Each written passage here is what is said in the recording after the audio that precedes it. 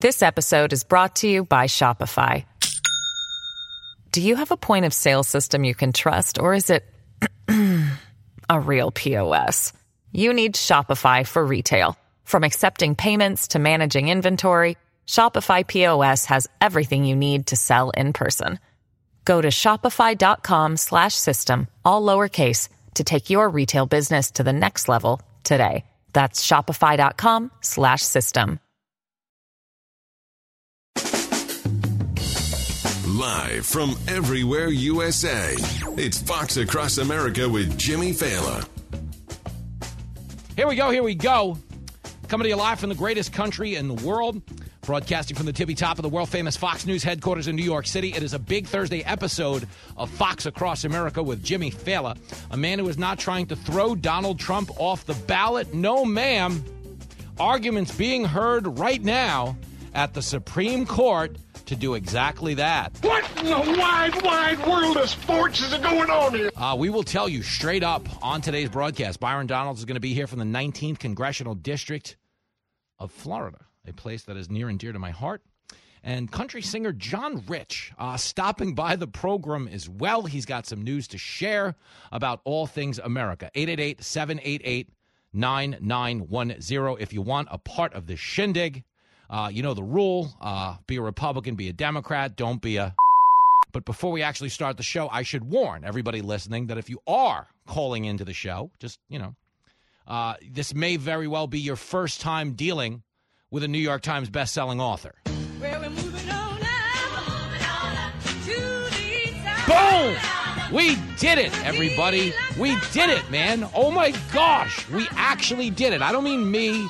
I don't mean my publishing team. I don't mean Fox News. All of that's obviously true. We have a tremendous marketing team here. Just outrageously great people. Kim Capasso, Caitlin Wall, Kyle Burnett. I mean, just outrageously good people. Lisa Sharkey at HarperCollins. Eric Nelson, who edited the book. But when I say we, I very much mean me and you. Yo, this is our win, and it's a big win. I am the first community college graduate to make the New York Times bestseller list. Never been done before, never could have been done before, were it not for you guys who are in on the joke, who kind of get what I'm doing. I am a completely ridiculous person. I went to community college. I majored in Nintendo. I believe it was Intro to Zelda. Okay, but the point is, we have a little bit of a story to tell about this country that resonates with a lot of people. Freedom! And that's the whole hook of the book. It's not a big Republican manifesto. It's a love, note to America, to the fact that we have lost our way as a country. We're fighting a lot of superficial battles in places where we'd normally go to escape them. Politics, comedy, music, movies. They've all become battlegrounds in the culture wars. The whole point of my book is to get us back to an era where we know the difference between a joke and a hate crime. And the fact that this is a New York Times bestseller from Fox News, of all places, really is a testament to our vibe, our sensibility, resonating all over the country. So I will say it again. Wow. Big deal. Thank you to everybody who made this possible. If you got an autographed copy of the Cancel Culture Dictionary, they are starting to mail them out today. I have signed every single one of those books because I wanted to be as invested in you as you were in me. I didn't want it to be one of those things where you'll get it in a month or you'll get it, 3 weeks from now. I wasn't going to do that. Okay, I got them all signed. They're all going out. I truly appreciate every one of you that's taken even the smallest amount of your time and invested in what I do. And I have to tell you, beyond that, it's just like my mind is blown. Like, I'm really happy for us, like for the country. Like, every time something good happens to me, my first, turnaround, because I'm young and I'm stupid and I care, is like, oh, we could, help the country. Like, if the book works or the TV show works or the radio show works. Okay, that's how I'm wired to think, because I just want to have fun. I don't want to fight. I don't want to be in a political, pretend civil war on Twitter my whole life. It's disgusting. But this validates my belief that there are a lot of people wired just the way I am, and the sales of this book are proof that that's true. He knows what he's talking about. But the thing that I really take the most joy in, and I mean this, and you should know this, is really that this is all driven by the success of this radio show, because radio is what I wanted to do. When I was a cab driver, I was driving around in my cab all day, listening to Imus in the morning. And Dagan McDowell was on the show back then. She was funny, and, obviously Imus was a really sweet guy. That is balderdash and hogwash and Whatever. I liked the show. And I used to listen to Imus and go, wow, I would like to do something like this on the radio, where you were talking to, like, big-name lawmakers, but you were also having fun. You were also telling a lot of jokes. Maybe we can even write some song parodies, which we did. And the popularity of our show exploded. And then, of course, the suits showed up and were like, yeah, legal won't let you play the song parodies. That's just how white folks will do you. And away they've gone, but the fighting fun spirit of the show has endured, and the fact that this growth and success of this show is what ultimately made me a bigger deal on television, which is what ultimately got me to a place where I have my own TV show and my own best-selling book. That is all a testament to the fact that what we're doing on this show really does resonate with most people. We are wired to have fun, and if you frequent this type of vibe, it is infectious. You'd rather walk around in a good mood than a bad mood. So I see today as a validation, not just on my instincts as a cab driver, and that I knew I wanted to do this type of show, and I thought there was a market for it that I wasn't hearing on the radio, because everything I was listening to was angry. Just a lot of angry conservative talk radio at the time. There was some liberal talk radio happening. Didn't really work the best. They had Air America, if you remember. Like a lot of liberal boondoggles. They attached a lot of celebrities, invested a lot of money, had a lot of hype, but at the end of the day... Okay, what I recognized and you recognized, and we really should take a victory lap for, is there's a huge market in this country, and I'm amazed more people aren't tapping into it. There's a huge market in this country, not for liberal talk shows or conservative talk shows, but for American talk shows. And that is, there's no way there's any of you have met me and gone like, oh, no, this guy's just like a party shill. Dude, I could care less. Republican Party sucks right now. They're terrible. Okay, you get that, like, I'm really fighting for a rising tide that lifts all boats, because we all benefit, whether it's Republican president or Democratic president. If the country does well, we do better. Okay, so I don't want us cannibalizing each other day in and day out as a lifestyle. And I am so thrilled that people get the value of that. That's what today is about. It's a day for me to thank you, but it's a day for you to know your instincts are correct. Most people see it your way. So although the squeaky wheels get the most grease on social media, and extremist takes and provocative positions are what'll get you likes and digital dopamine, what actually gets you progress is exactly what you and me are doing. You're absolutely right. So one more bow for you guys to take, and we'll get on with the show. This is for you. Again, am I sharing the royalties? No, but that's also just because, I had to write the thing. I had to do all this stuff. I kid. We're going to be doing about 35 dates. We're going to sign a lot of books. I'm going to meet all of you. We're going to take selfies. We're going to sign books. We're going to sign hats. We're going to sign butts. We're going to sign breasts. I know how this crowd rolls. I've seen it before. This is a very frisky audience. I love it when you talk dirty. Well, a lot of them do. But right now, what we're talking about is how they're doing Donald Trump dirty at the Supreme Court. So the Supreme Court debating today whether Trump can be removed from Colorado's primary ballot. Now, the primary ballot is not the general election ballot, but you understand all of this stuff sets precedents. Okay, the precedent they're trying to attempt to set right now, which is really shameful and fascinating, is what they're using in the Constitution is Article 14, which bars anyone who participates in an insurrection against the government from being on the presidential ballot again. There's only one small problem. Donald Trump is not being charged anywhere, not in any court, with committing an insurrection. Oh, wow! They are literally trying to bar him for committing a crime he hasn't even been charged with. What the hell is the world coming to? That's the beginning, the middle, and the end of the conversation. Whether you're a Republican, whether you're a Democrat, whether you're a Libertarian, whether you're just agnostic, you were just switching radio stations, and you just heard this weirdo's voice. You're like, who is this guy? This can't be the real host. Let's stay tuned to this, honey. Let's see how it plays out. Maybe the other host is going to, untie himself, or the authorities are going to barrel in. There's no way a man with this limited level of intellect is in charge of a nationally syndicated talk show this big. There's just no way, honey. We got to stay tuned. I get that we get a lot of those listeners. People just can't fathom that I am not the guest host. I'm the real host. What a crazy world. But it's a good story about the country and the things you can achieve here. But stick with me.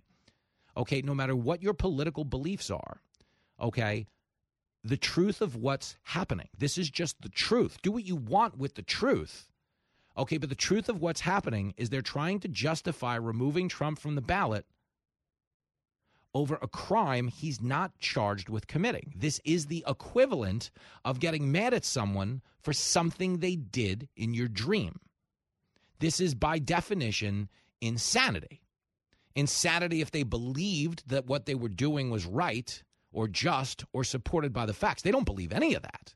They're just trying to find a way to get him off the ballot, because if a state gets him off the ballot, other states can go, yeah, as a matter of fact, based on that ruling, get him off in Maine. And we saw that happen too. They're trying to get him off as well. And you're trying to see all of these liberal states open the floodgate to getting him off the primary ballot. Now, let's think about this. The primary is not the general election, you guys. So it's probably not a big deal at the end of the day. Wrong. Because if they legally can justify getting him off the primary ballot, they can turn around and go, well, how the hell could he be in the general? I'm telling you, that boy's a genius. Okay, and it's so easy to see through. It's fascinating that they don't, or maybe they do. But if, I don't know that they possess the self-awareness to realize how transparently ridiculous this play is. Okay, because when politics become too emotional for you, when anything in life becomes too emotional for you, and you start operating from a place of your emotions, you start acting with your heart instead of your brain. Okay, when you find yourself inside out, it denies you the self-awareness to know that what you're doing is crazy. When you get in a fight with someone you're dating, you lose your mind, you say all things, to want to, sorry, Jenny, when the fight's over, okay, you realize, you apologize. Hey, things got out of hand. I wasn't, I was mad, That's what happens because you're emotional. You're doing things. And then you got to be like, hey, babe, I didn't mean to call you a one-legged pirate hooker. You clearly have both legs as a pirate hooker. But the point is, okay, that's where emotion takes you. And that's where emotion has taken the Democrats. They hate Trump, and this is the most fascinating thing about their hatred for him, okay, is that all of the Trump hatred and all of their belief in him being an existential threat to our existence is based on their own manufactured hysteria when it comes to this guy. That's true. That is true. Okay, I've said this before. I'll say it again. Every Democrat that's like, Trump exists, we're all going to die. You know what they were doing before Trump got into politics? They were hanging out with Trump. That is correct. He was donating to their campaigns. They were going to Mar-a-Lago. They were hanging out at his parties. They were hobnobbing with Melania. Hubba, hubba. Okay, they were all doing that. Okay, Trump was on NBC. NBC. NBC is as mainstream as it gets. Jimmy Fallon is on NBC. Does anybody see Jimmy Fallon as some type of an extremist? He's Jimmy Fallon. He's the closest thing you have to Johnny Carson. He's a variety act. He's a comedian. He can sing. He can dance. He can do impressions. He's Jimmy Fallon. He's harmless. He's not going to hurt anybody. I mean, he might hurt himself if you don't get him out of happy hour in time. But the point is, that's who Trump was on with. He was on NBC, the network that employs Jimmy Fallon, the network that employed Johnny Carson, the network that employed Jay Leno. As mainstream in American homes as it gets, Donald Trump hosted a primetime show on NBC for 15 years. And you know what he did on NBC for 15 years? He talked out of his ass. He fired people for theatrical sport and was the highest-rated primetime show in their lineup. Hardly a fringe loony who came out of a shed with a shaved head and started screaming white supremacist garb, okay? Donald Trump is Donald Trump. Pugnacious, he's crass, okay? He says a lot of things you might not agree with, you might not necessarily endorse. But this idea that he's an existential threat to our existence is a manufactured hysteria that they themselves whipped up to defeat him politically. Okay, most of what they're using as a justification to ban him from the ballot is just based on their own interpretation of his actions. Okay, January 6th is not an insurrection. They weren't trying to overthrow the most powerful government in the world with no weapons. Okay, never mind if you were going to take it a step further. Trump couldn't be overthrowing the government at the time. Why? Because Trump was in charge of the government. You are correct, sir. Okay? It's the most mind-blowingly stupid thing I've ever seen, but you only find yourself attempting these types of legal Hail Marys when you're desperate. Okay, believe me, I was a problem gambler when I was young. I've been in places where I'm down $8,000 I don't have, and I come up with an idea to get it back. That's really not a good idea. If you don't believe me, call into the show and ask Jenny the next time she's on the show. I know what it's like to be desperate. I know what it's like to be emotional, and it's so transparent when you see it on other people, okay? And all you take away from the Supreme Court arguments today, and I'm going to play you the clips, okay, is you can think Trump is a jerk. You could not like him. You could tell me you'll never vote for him. You're never Trump. Listen, I entitle you to that. That's America. That's your opinion, and you're welcome to it. Okay, but there's no objective way to watch this and conclude anything other than the fact that Donald Trump on trial today is not a testament to him being an existential threat to the country. It's a testament to his hold on the Democrats, driving them to heights that make them capable of ruining everything because they don't know how reckless they're being. So y'all need to hide your kids, hide your wife, and hide your husband because they raping everybody out here. The show not afraid to call out both sides of the aisle. He's the other side's worst nightmare. This is Fox Across America with Jimmy Fallon. This episode is brought to you by Shopify. Do you have a point of sale system you can trust, or is it a real POS? You need Shopify for retail. From accepting payments to managing inventory, Shopify POS has everything you need to sell in person. Go to shopify.com/system, all lowercase, to take your retail business to the next level today. That's shopify.com/system.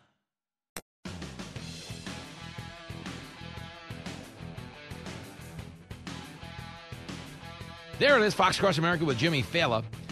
Here's David Axelrod. As high up on the totem pole of Democratic advisors as there are, he's on CNN, telling the truth, to his credit, about removing Trump from the ballot. Here's clip 5. I'm not here as an apologist for Donald Trump, and I'm certainly not here as a lawyer. But I'm sure that one of the things the Supreme Court has to consider is what is the impact of a decision like that? There are myriad legal questions that they're going to consider tomorrow. Some will undoubtedly offer off-ramps if they want an off-ramp.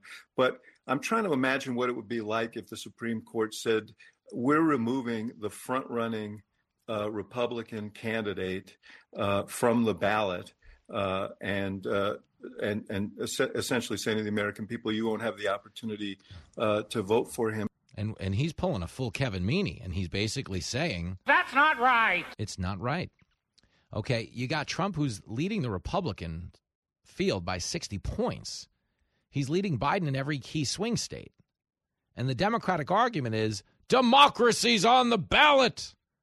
We've got to protect the integrity of our elections by destroying the integrity of our elections. That's stupid. Use your common sense. But that's what they're selling you here. That's the play. Trump is a threat to election integrity because he questioned the last election. Never mind that the Democrats didn't exactly throw a perfect game after the previous election. As I've been telling candidates who have come to see me, you can run the best campaign. You can even become the nominee. And you can have the election stolen from you. So if questioning an election and claiming it was stolen is a threat to democracy, I don't know, just lock up everybody. And they can all go back to hanging out. Trump, the Clintons, just the way they did before he entered politics. It's such a scam, man.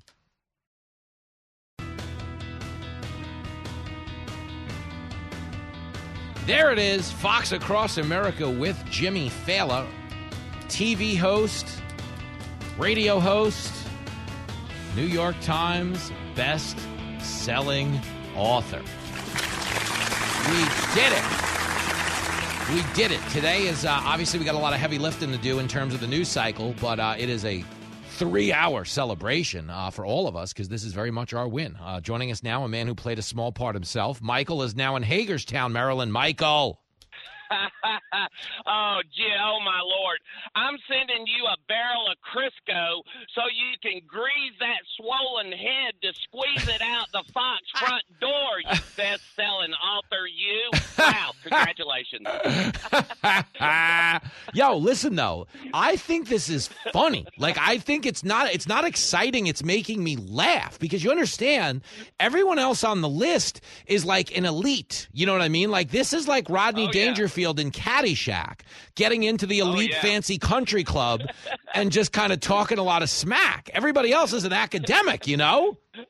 Oh, absolutely. Yeah, they're like Ted Knight looking down at Rodney. What is he doing here? I think Harper. So Go ahead. What I wondered was, what's next? A feature-length movie, a centerfold spread, or the more probable Jimmy's Tequila? Oh, the Jimmy's Tequila. That could happen. I don't know where this goes. It's really, Michael, that's so funny that you even say that. But I think what'll happen, for real, because the next thing I want to write another book, but I want to write for the world a guide to making your most unrealistic dreams come true. Because I actually know how I pulled this off. Like, I don't sit here like, I'm not shocked by any of it. Like, because the only reason I was able to live long enough to do this is because I was crazy enough to believe I could. Like, I convinced myself that I was going to do this all someday. So I sit here. I know. Well, you got to be a little bit of a sociopath, so it probably wasn't good, but it was good because here we are.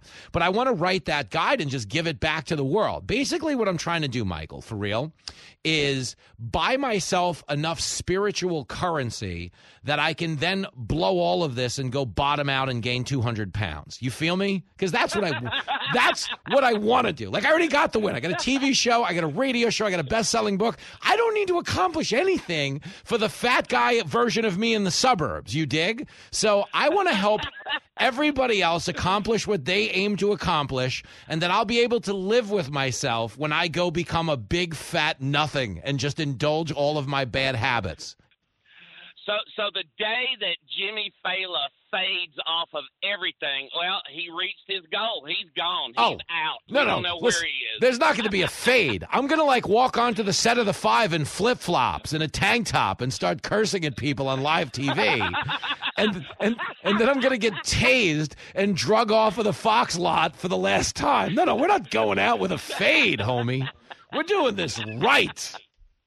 Yeah, there you go. The most memorable exit in history of the world. Thank you, Michael. Well said. So if you want to know what's next is tequila. Not the kind I'm endorsing, the kind I'm about to drink in this commercial break. Amen, brother. Thank you. All right. 10-4, buddy. My man, the great Michael. There he goes, Hagerstown, Maryland. Everybody loves a good Michael. Get him out of here. Get him out. Stop it. We love Michael. But honestly, if you wanted to know, if you wanted some insight into me, the person you guys have created, listen, man, I'm good. Like, I've pulled it all off. I mean, I'm going to keep working hard because I'm just wired to work hard. I come from a long line of workers, cops, soldiers, and farmers. That's what Lincoln has in his DNA. Cops, soldiers, and farmers. That's all we got in my family. And beer and whiskey enthusiasts. Fat, drunk, and stupid is no way to go through life, son. Fat, drunk, and stupid has me on the New York Times bestseller list, Dean Wormer, so you can stick it. But the point is, getting to where I'm sitting right now, I just want to help everybody else, man. And then I'll go bottom out, gain 150 pounds. I want to go be Fat Elvis. You understand? I showed up to Fox to write Kennedy's show on Fox Business and have a nice time. And I worked too hard, and now it's ballooned beyond all believable bounds, and I've got to go be like a showbiz figure. Dude, I eat yogurt right now. Yogurt. I mean, dude. Well, that's the dumbest thing I've heard of. Oh, it's horrible. Cashews and yogurt so I could be somewhat presentable on TV. And to be clear, I am barely presentable on TV. That boy is a P.I.G. pig. Like, I'm not cut out for this. I'm enjoying it. It's amazing. But if I could make most of your dreams come true and then I could just go be Fat Elvis in the suburbs somewhere, get me a nice McMansion outside of Columbus or Idaho Falls, or you ship me down to Oak Tulsa, think I wouldn't go hang out with Levi May And Danny Boy O'Connor, the KRMG crowd down in Tulsa. Oh, my God, the barbecue. Go blow all my money at the Native American gambling reservation. That's my dream. Do you understand? Are you stupid or something? No. Just a fun-loving dude. Okay, but as we sit here talking right now about the actual goings-on of the show, here's a great one. So the investigation into Joe Biden, not Donald Trump, into Joe Biden's mishandling of classified documents, that investigation has concluded. Uh-oh, I'm in trouble. Well, we don't know definitively that he is, but the investigation is now at the White House for a privilege review. When you're the president, you have a privilege to review special counsel investigations, even if they involve you. So Biden is now looking at their reporting on him. Come on, man. Listen, I don't think he's going to jail. I think he was reckless because he didn't have the security precautions in place that Trump did. Now, you could tell me Trump had things from the White House he shouldn't have had. Fine, maybe, okay. I'll cop to that. I don't know the answer. But I do know Trump was in a home with 24-hour, 365-day Secret Service protection. We do know that. Biden's documents were in his garage, an unlocked garage, in a crate next to a Corvette that his crackhead son has been photographed driving on multiple occasions. Hunter's a dirtbag. But why is it significant? Not because he's a dirtbag. I'm a dirtbag. What's the big deal? Okay, the big deal is that Hunter and that Corvette being parked next to those classified documents at a time when Hunter was making millions of dollars from some of our biggest geopolitical foes on the planet to get them access to his father. Are you the big man, Joe? There is the potential for someone who has a crack addiction, for someone who's making millions of dollars off foreign governments, there is a great potential for them to become a security risk if they are exposed to protected information. Okay, now what this report will actually tell us remains to be seen. But understand that Biden took these documents as a senator and a vice president, neither of which gives him declassification authority. Now, Trump as a president could declassify anything he wants. That doesn't mean the documents he had were declassified, but it does mean he has more of an authority over these documents than somebody like Biden, who was a senator and a vice president at the time. But the idea that they raided Mar-a-Lago with guns drawn, let's be very clear. Donald Trump, not the first high-ranking government official to hold on to classified information. I'm Hillary Clinton, and I approve this message.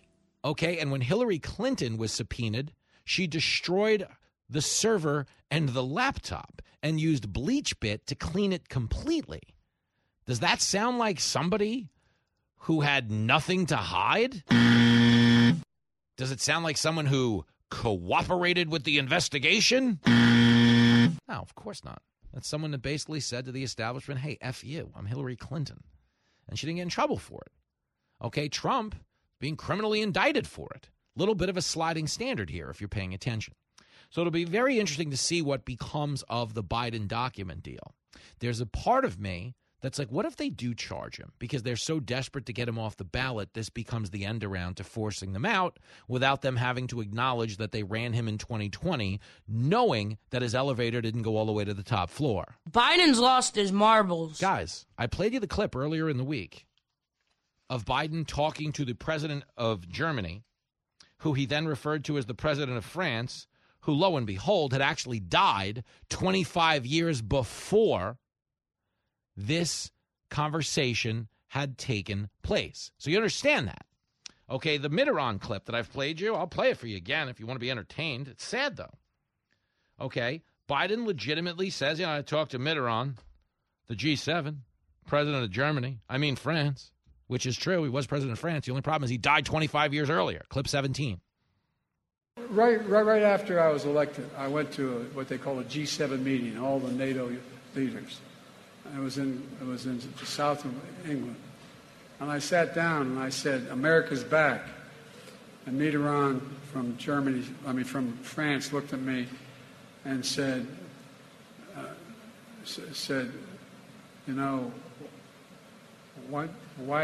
long are you back for? Have you ever had a checkup? Think about that.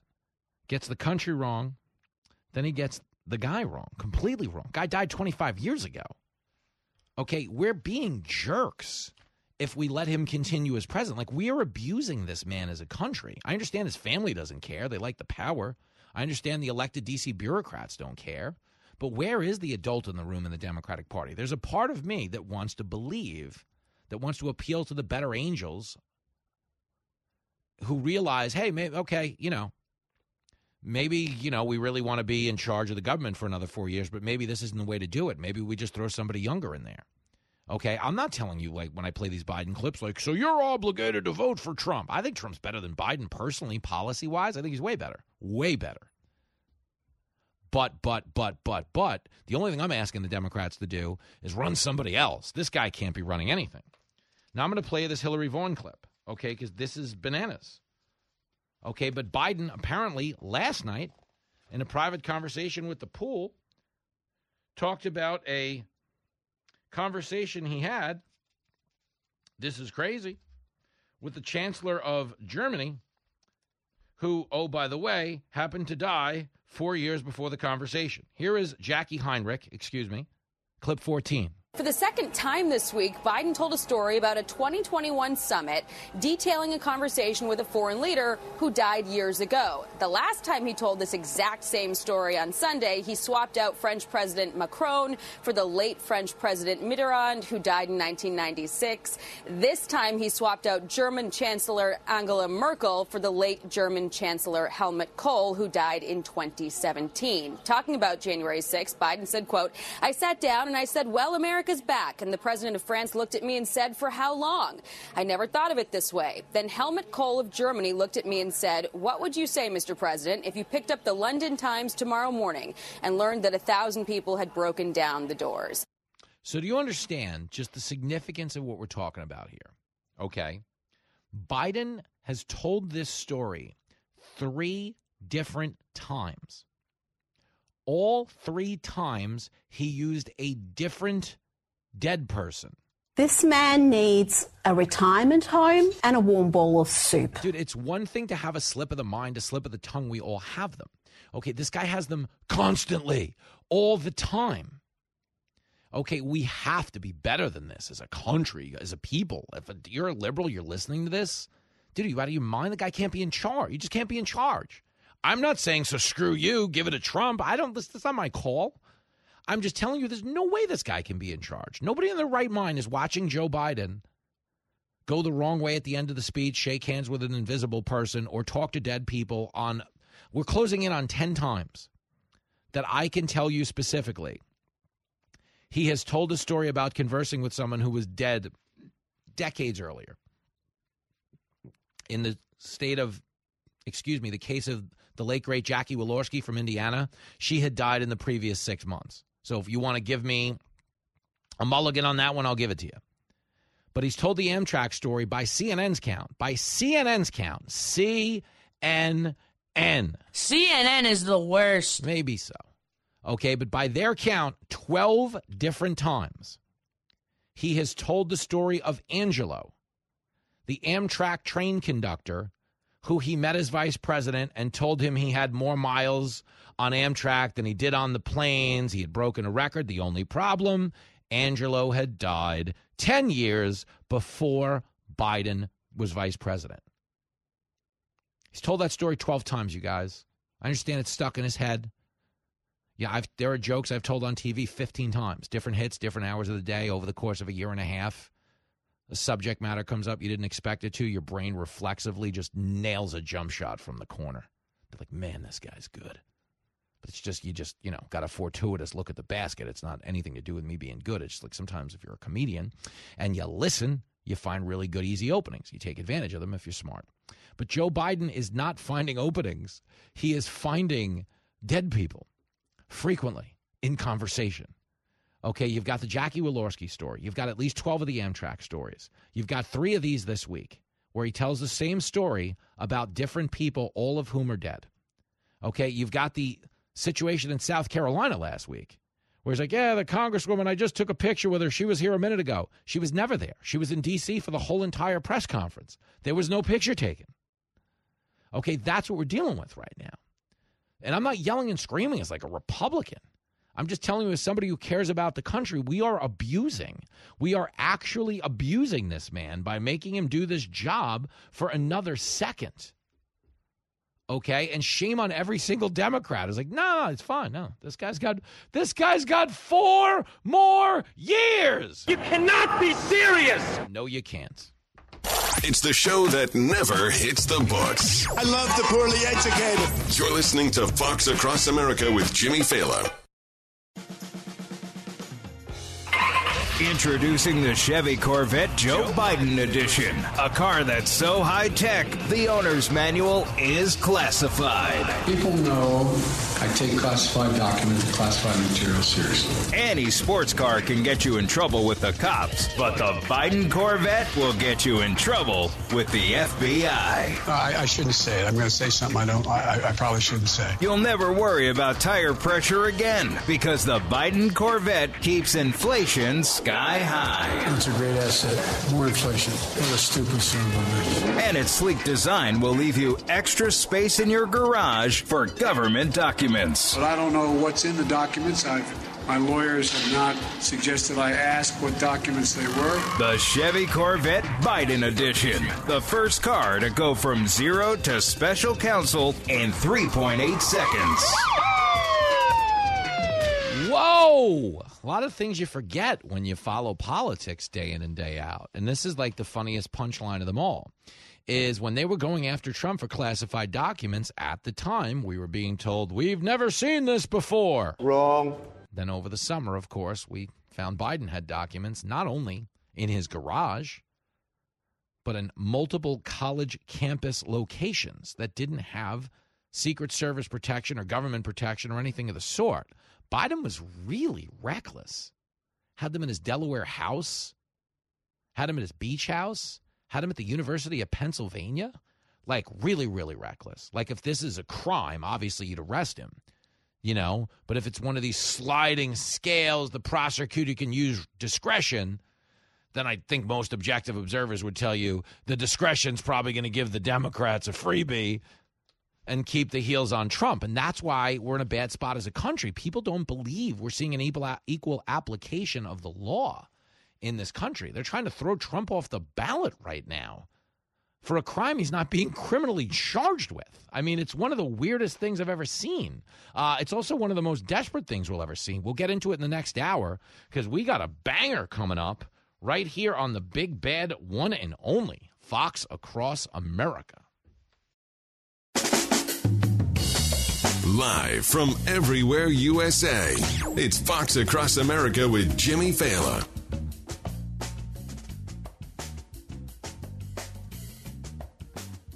Well.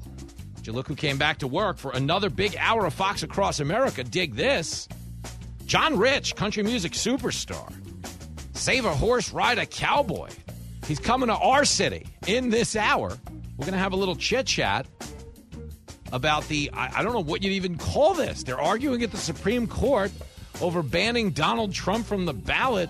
I think it's a real embarrassment to the country. There are some people arguing on the contrary. You're certainly welcome to if that's how you feel, but my only question... Why do you do things like that? You're like a crazy person. You're an actual crazy person if you think this is okay. Guys, understand really quick, I'm not running the Donald Trump Radio Defense Fund, okay? My party... I say this all the time. I'm not doing a conservative talk show. I'm doing an American talk show. Freedom! It's bad for America if you're removing someone from the presidential ballot who happens to be the leading guy in the polls. Leads the Republican Party by a mile. He's beating Biden in every one of those key swing states right now. Uh-oh, I'm in trouble. And the people trying to remove him from the ballot are doing it under the guise of we're just protecting the integrity of our elections. That is a lie. It's a huge lie. Do you think more people are going to believe in the integrity of our elections if we rip the leading candidate off the ballot and use a crime that he's not being charged with as a justification? I mean, come on, man. I'm sick and tired of all this bullshit. A lot of people are. Listen, I don't think it's good that Trump said the election was stolen if he can't show you the proof. But doesn't make him any worse than the Democrats who told you the election was stolen and couldn't show you the proof. I mean, we could start calling these out like square dances. I have so many montages of Democrats saying elections were stolen. I could play you montages of Democrats saying the voting machines were hacked. I continue to think that our voting machines are too vulnerable. In 2018, electronic voting machines in Georgia and Texas deleted votes for certain candidates or switched votes from one candidate to another. The biggest seller of voting machines is doing something that violates Cybersecurity 101, directing that you install remote access software, which would make a machine like that, a magnet for fraudsters and hackers. These voting machines can be hacked quite easily. You could easily hack into them. It makes it seem like all these states are doing different things, but in fact, 3 companies are controlling this. There are a lot of states that are dealing with antiquated machines, right, which are vulnerable to being hacked. Workers were able to easily hack into an electronic voting machine. It was possible to switch votes. 43% of American voters use voting machines that researchers have found have serious security flaws, including backdoors. We know how vulnerable now our systems were. I know the hackathon that took place last year where virtually every machine was broken into fairly quickly. I actually held a demonstration for my colleagues here at the Capitol where we brought in folks who, before our eyes, hacked election machines, those that are being used in many states. Kamala is a lying sociopath. Fact checked. Yo, that's Kamala Harris telling you that after the 2016 election, they actually hacked the voting machines themselves just to show how easy it was. That is offensive, and it is not true. It didn't actually happen, but they were willing to say that to undermine the integrity of the 2016 election. No, Trump only won because you could hack the voting machines. We hacked it ourselves as a demo just to show you how hackable it was. Then 4 years later, Trump's like, they stole it. And the Democrats are like, how dare you? What kind of monster would go out and say an election was stolen? I'm like, oh, I don't know. Every one of you? Every one of them said an election was stolen. So you understand the idea that Trump said 2020 was stolen and they want to throw him off the ballot for that is a scam. Then you throw them all off the ballot. But the point I'm trying to make is not on behalf of Trump or on behalf of Biden. It's on behalf of the country. Is anybody watching this play out going, yeah, no, this is good for the country? It's not good for the country. You know what would have been good for the country in a post-January 6th world? An investigation into election integrity. I think he's got a point. Seriously. If you got the Democrats saying the election was stolen in 2016, the Democrats said the election was stolen in 2004 when Bush beat Kerry. Democrats said the election was stolen in 2000 when Bush beat Al Gore. Okay, and you got Trump saying 2020 was stolen. That is a combined 4 elections in 6 elections that someone said were stolen. 3 times the Democrats said it was stolen. Once they claimed it was an elaborate plot that was actually enacted by Vladimir Putin. It was made up by these sick people. They went as far as to launch a special counsel based on their own made-up reporting. Hillary Clinton's campaign, we now know this, through the Durham report, went to the FBI as, quote, concerned citizens. But that's the quote you're supposed to believe. They showed up to the FBI as concerned citizens. Said, hey, we're just concerned. We've heard some reporting that Trump is working with an alpha bank. It's a back channel reporting that Trump is doing all of his business through the Russian government with this alpha bank. And we just wanted to give the FBI a heads up as concerned citizens. Straight clown stuff. But then what did they turn around and do? Once they confirmed the FBI had their concerned report, they ran out to the media and they said, hey, by the way, did you hear? The FBI is investigating some type of tie between Trump and Russia. And the media ran right with it.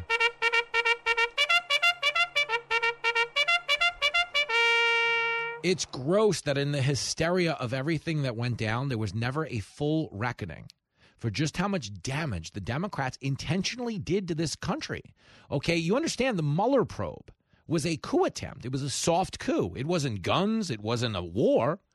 It was a death by 1,000 cuts scenario where the Democrats leaked one anonymously sourced bombshell after another, anonymously sourced because none of it was true. They had nobody who could corroborate it. But they were trying to get Trump to self-destruct, fire Robert Mueller, and create the perception that there was a there. Bingo. So they not only claimed it was stolen fraudulently, but they tried to weaponize their own fraudulent claim with the help of their own media surrogates to get Trump bounced out of office. And in the process, I would say better than 60% of all Democrats to this day believe that Russia stole the 2016 election. Wrong. No, we know it's not true because of the Mueller report and the Durham report, but their emotions are their facts. A lot of people believe this. So you understand when you have that level of skepticism into the integrity of our elections, you have 4 years of Democrats demonstrating that nothing, and I mean nothing, is beneath them when it comes to discrediting and stopping Donald Trump. Okay, the idea that Trump would turn around and believe the election was stolen isn't that surprising. I'm not saying it's okay. I'm not telling you, all right, let him get away with it. But at the same time, how could he not doubt what they did? So for my money, all I'm saying is we should have a bipartisan election integrity commission. That's what you do. Let's go through and study to the bowels of the earth how the votes were counted in 2020. For good measure, do it in 2016. Go as far as you can possibly go. But why aren't we having that? Why aren't we having that? Oh, my gosh, Jimmy, that makes so much sense. Why aren't we having that? Because they want you to believe that if we talk about stolen elections, something violent will happen. January 6th could happen. We could never look at the 2020 election. We saw what happened to January 6th. It was a deadly white supremacist insurrection. January 6th was terrible, awful. I condemn it from every angle. Wouldn't make the top 25 episodes of political violence in the summer of 2020. Probably the most theatrical, it being at the Capitol. And again, I condemned it live on the air. I was like, this is gross. I was one of the first people in conservative media to say Trump shouldn't have been speaking down the block from the Capitol that day because the potential for unrest was there. That being said, what they've tried to repurpose something as heinous as January 6th as into something far worse has been destructive to our country. But they're trying to use it as a justification for any type of unprecedented attack on Trump and our elections that they can possibly use it for. They've already impeached him over January 6th. That failed. Then they had a made-for-TV January 6th commission that aired last summer in prime time with the help of ABC TV producers. That went nowhere. Now they're trying to prosecute him over it, even though the impeachment on it has failed, even though the commission didn't find anything new. They're trying to use the evidence they've had for 3 years as a justification for acting now in an election year, knowing full well he could have been charged 2 years ago, 3 years ago, almost 4 years ago, which means the timing of this is purely political. Oh, you're right. And when you're right, you're right. And you're always right. But if you really wanted to help the country, believe me, I would say, I really travel the country, and I have very honest conversations with, like, my friends. I don't mean politically active people. I don't mean people who are working in media.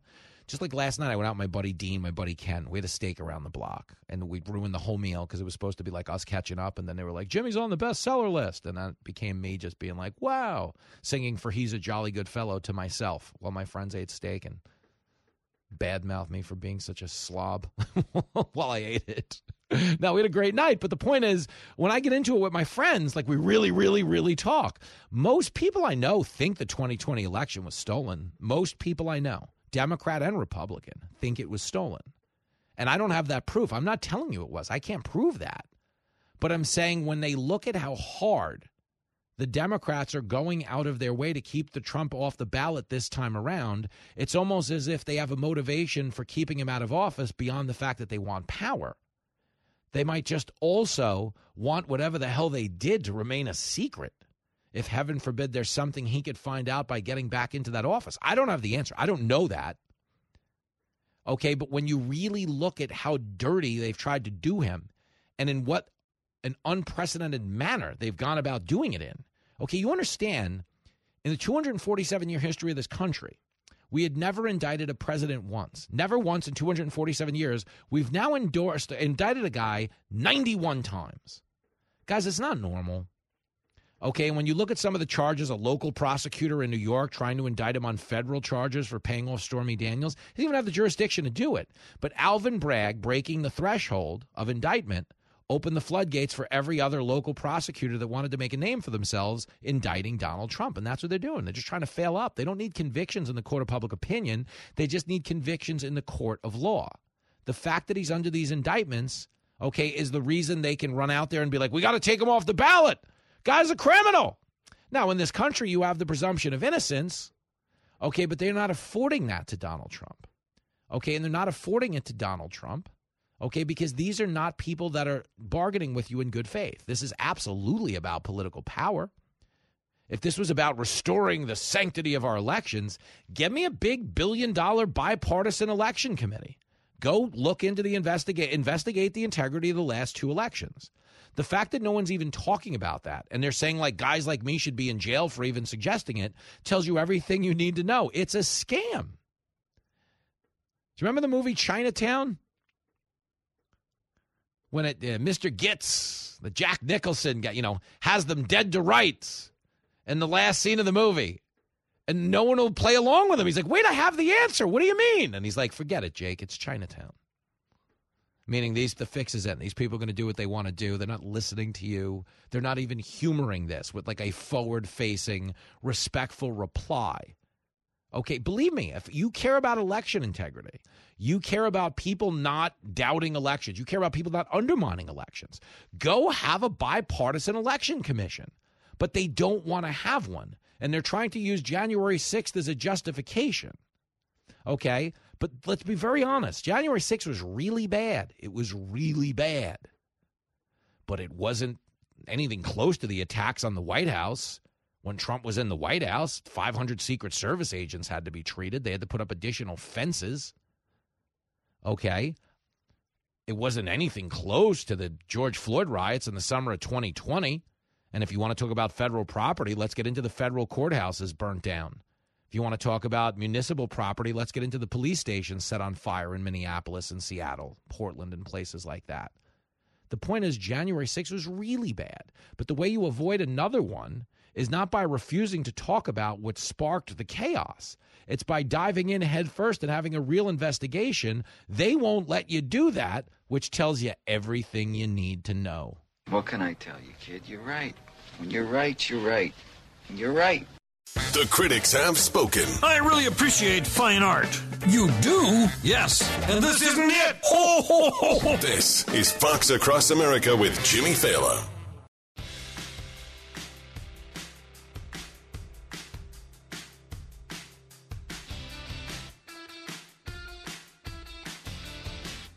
There it is, Fox Across America with Jimmy Fallon. We're going to be talking with John Rich in the next break, his opening act in St. Petersburg Beach, Florida. Wally on the line. Wally! Jimmy, my man, the big author, the big New York It author, I want to know, are we going to see a Truman Capote fashion change? Oh, am I like, when Bob Dylan went electric after his success? Is there any expectation, really? Like, you listen to the show and you've met me in person. Like, I've looked you in the eye. Is there an expectation that, like, I'm going to change? Like, what are people actually saying behind my back, Wally? Well, I'm not at liberty to discuss on a family radio show exactly what's been talked about. Wally! But I do want to talk also about the Supreme Court, the Colorado case. And I want to say that this Colorado case is the downside of Colorado marijuana. This is only something that comes up amongst a group of people smoking marijuana, and it's, wow, I have an idea. Listen, man, I mean, if you think this is going to work, you might be on heavier stuff than marijuana. because the court's about to shoot this down. It's just ridiculous that we're even doing it. It is, and it's, you know, the other side of it is these states that are doing this. Donald Trump was not going to win their electoral votes anyway. Yep. But you know what it is? So, they try to use this as a precedent. It's like Alvin Bragg indicting Trump allowed the floodgates to open for other states to indict him. The non-Trump states taking him off the ballot gives an opportunity for maybe some of the middle-of-the-road states, the swing states, to try it. Like, believe me, Michigan would like to try this. Wisconsin would like to try this. Pennsylvania would love to try this in Philadelphia. That's the problem. But still, in just once again, because it's in the Supreme Court and we're getting to hear it, there are about 8 billion people in this world that would love to be going. If this is the political, fighting that you see, they would love to be, have this opportunity. No, I agree. It's all bananas. But you get it. Good analysis as always. And I appreciate you not telling me what people are saying behind my back. I'll find a more forthright caller as the show progresses. Great stuff, Wally. We'll do it again. John Rich, country music superstar. Redneck Riviera Whiskey. The whole Barnyard Jamboree joins us next on Fox Across America.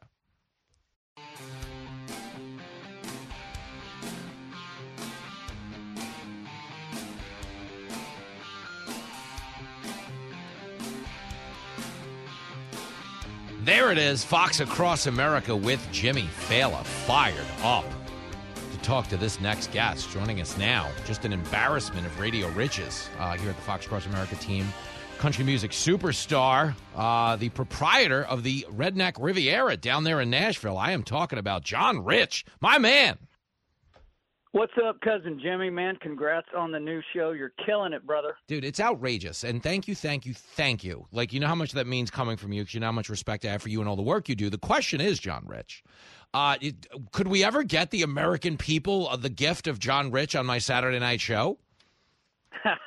Well, nobody's invited me yet. Oh, no, you have no idea. Listen to me. Can I tell you what's actually going on between you and me? If you want to know about that, you'll certainly be invited. The show... if you come to watch it, looks nothing else like anything on Fox, because in the infancy stages, they really want you to create your own weird ecosystem.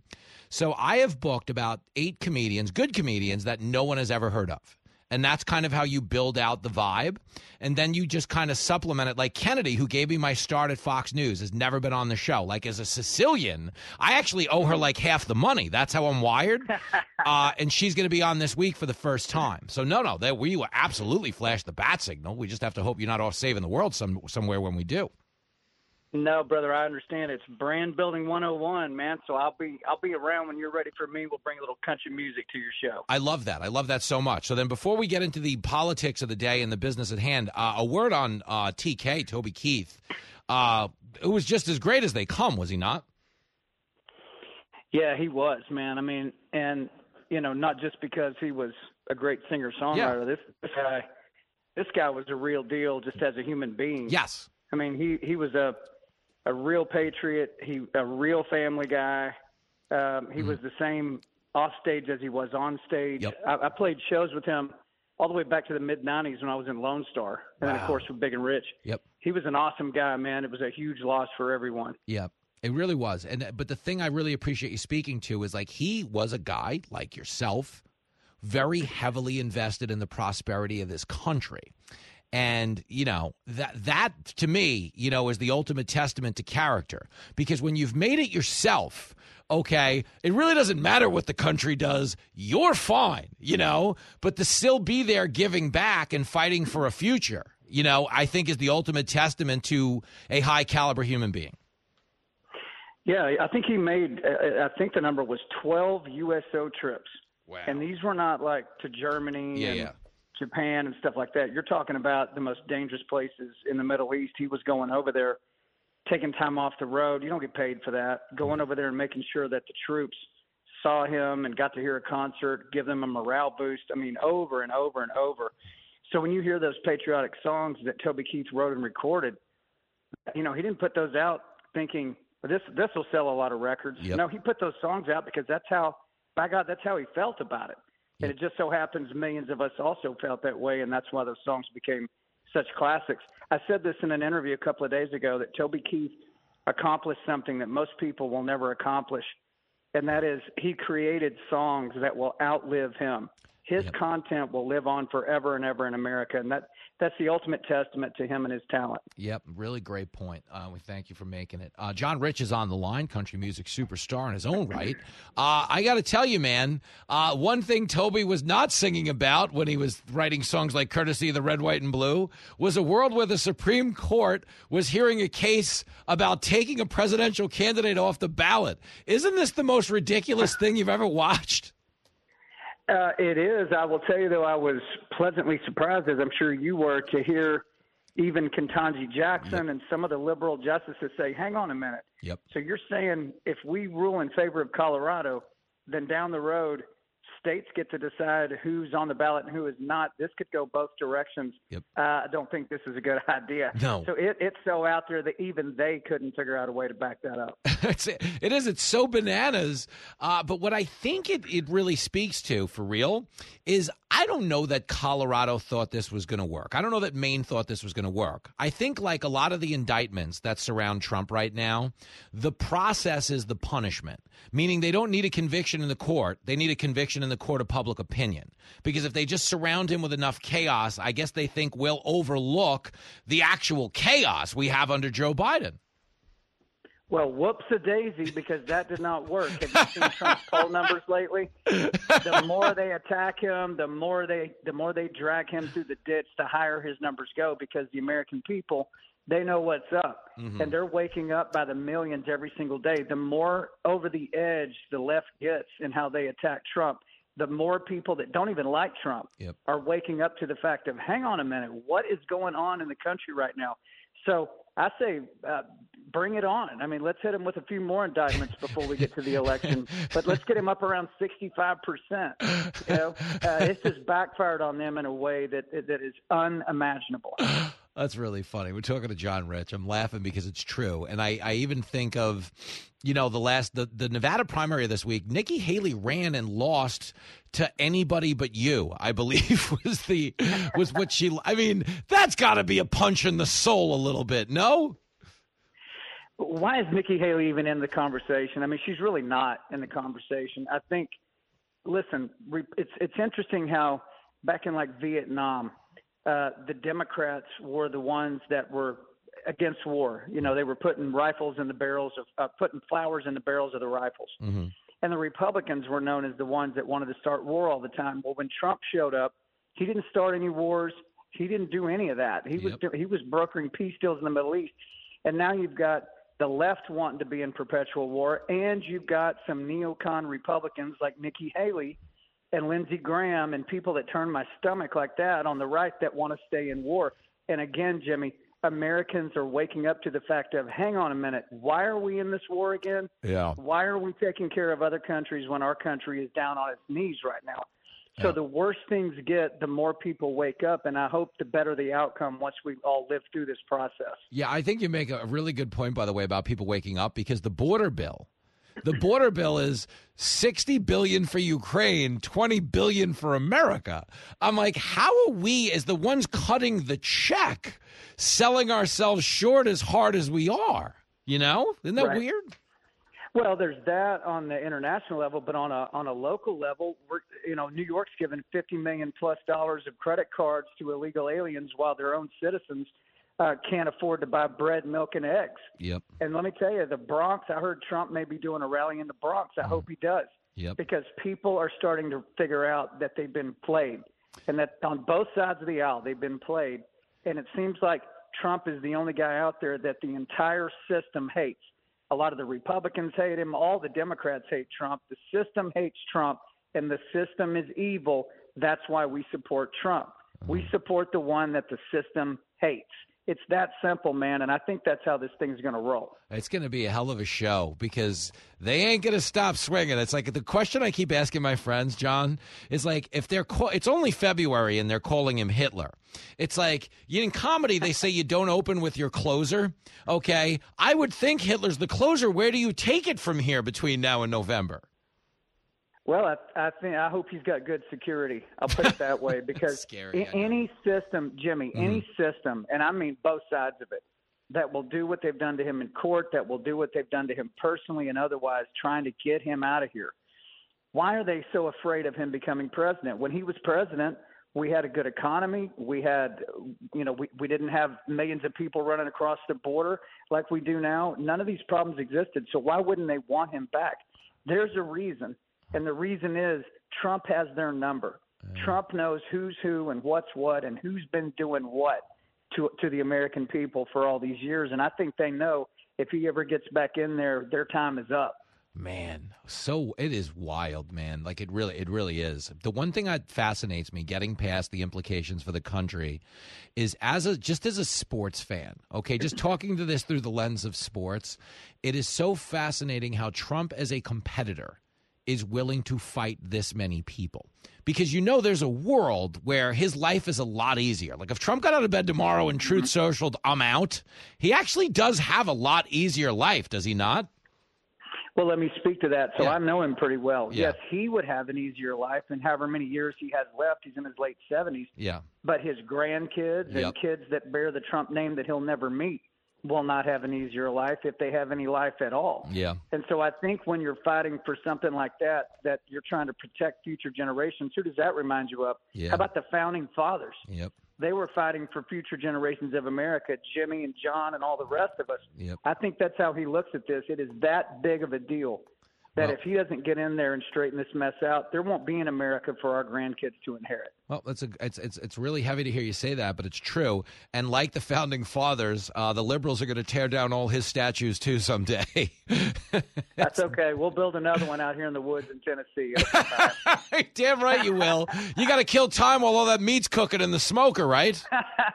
Oh yeah, we'll have a giant DJT green egg smoker. Yeah, the smoke will come out of his hair in the top. It'll be perfect. Dude, the idea though, I know you're half joking, but if you were selling a DJT smoker, dude, there is gold in them hills. By the way, let's go on Shark Tank. I'll buy your plane ticket. I'll get Kevin O'Leary on the phone. Let's go make that cash. Come on. And the whole catchphrase. Your barbecue will be fantastic. Of course it will. It's the best barbecue ever. You can even make Chinese spare ribs from China. That whole thing. From China, yes. Listen, I'm glad we've got guys like you, Jimmy, that keep everybody laughing and grinning, because not a lot of things are funny these days. So thank you for the job you're doing, and really proud of you on your new show, man. You keep kicking ass. All right, man. The bat signal's coming. I'll see you soon, John. Love you, brother. Be well. All right, brother. There he goes. The great John Rich, telling it like it is. Trump is in a got no choice situation. The Rocky IV soundtrack, there's no easy way out? There's no easy way. There just isn't. I mean, if you were to think about Trump the man, I'm not talking to you politically, okay? Just Trump the human being. He's a billionaire, okay? I don't know what's left of his money. He's had so much of his business empire attacked, but he's worth a lot of money, okay? Mar-a-Lago alone is worth hundreds of millions of dollars. The idea that the New York judge tried to devalue Mar-a-Lago and say it was worth like $20 million. Mar-a-Lago is surrounded on that peninsula. If you've ever been down the West Palm, everything around it is worth $100 million. But somehow the home of a former president that includes a country club isn't worth anything. Sell crazy someplace else. We're all stocked up here. But they did that as a means of weaponizing the justice system against him. Trump is being charged in a case in which the court can't identify a victim. They're putting him on trial because they're saying he misrepresented the value of his properties so he could borrow against them. But he's not being accused of defaulting on the loans. He's not being accused of a single solitary late payment. Yet they're trying to come after him and throw him in jail. It's people with a dirty mind that think like that. Okay, you understand, like there really is something unprecedented happening here, and it's obviously designed with keeping him out of the White House in mind. If Trump were to get out of bed right now and be like, I'm out, you know what? I got a supermodel wife, and she's still into me. You know what I'm saying? I love it when you talk dirty. But I'm just telling you, I'm out. I got money. I got a supermodel wife. My golf handicap's never been better. I've lost weight. just going to go hang out, live out the rest of my life. He'd have a better life. Okay, there's no argument. Better life. Okay, why do you think Michelle Obama is never running for president? Michelle Obama hated the White House the first time. She's a billionaire. She's living a spectacular life. She doesn't want anything to do with this. She doesn't want to go hang out with you. She go hang out with the little people and work a rope line in Iowa and all over South Carolina, Nevada, everything in between. She doesn't want anything to do with retail politics, let alone the public persecution that comes from being in the arena. Now you apply that to Donald Trump, a guy who is physically under threat from our legal system for every moment of his existence, who's the target of like 99% of all ridicule in mainstream media, who is being prosecuted under 91 different indictments as a U.S. president who also happens to be the first president indicted, meaning it's not normal. There's nothing they're doing to him has a precedent. Doesn't mean he's a saint. Doesn't mean he's the best guy who ever lived. John Rich didn't say that. I'm not saying that. But it does mean his life is easier if he walks away because it all goes away. They're not going to keep prosecuting him. They don't want him in office. That's what this is about. If he agrees to not be in office, truce, they'll shake hands. The mafia will make that deal with you. Give them what they want. They let you go. Okay, but you understand in this moment, he can't walk away as a competitor. There's the idea of his ego. And then there's the idea that if these people retained this power, Lord knows what they might do to the country. Okay, they are very, very reckless in terms of their craven obsession with power. In the summer of 2020, they told you with a straight face we needed to get rid of police. Do you think that was any good for society? Of course it wasn't. Okay, at one point when they turned the vaccine into a culture war, they said we should fire people from their jobs if they didn't get it, knowing full well it wasn't working to stop transmission. People were dying, knowing full well that they had bashed it on the campaign trail. Okay, they've told you it's a battle for the soul of our nation because Trump didn't condemn neo-Nazis and white nationalists in Charlottesville. And you had people, and I'm not talking about the neo-Nazis and the white nationalists, because they should be condemned totally. But they ran with a straight face and said he didn't condemn them. Like they were willing to light the country on fire because they wanted the unrest to scare you away from Trump. You know, and I think most objective observers that have watched politics for the last 4 years, for real, I'm being honest with you, I think most people have said to themselves, you know, Trump's a little crazy. But the Democrats are crazier. Bingo, man, bingo. You're listening to the most addictive show on the radio. This is crack, rock cocaine. It isn't glamorous or cool or kid stuff. This is Fox Across America with Jimmy Fallon.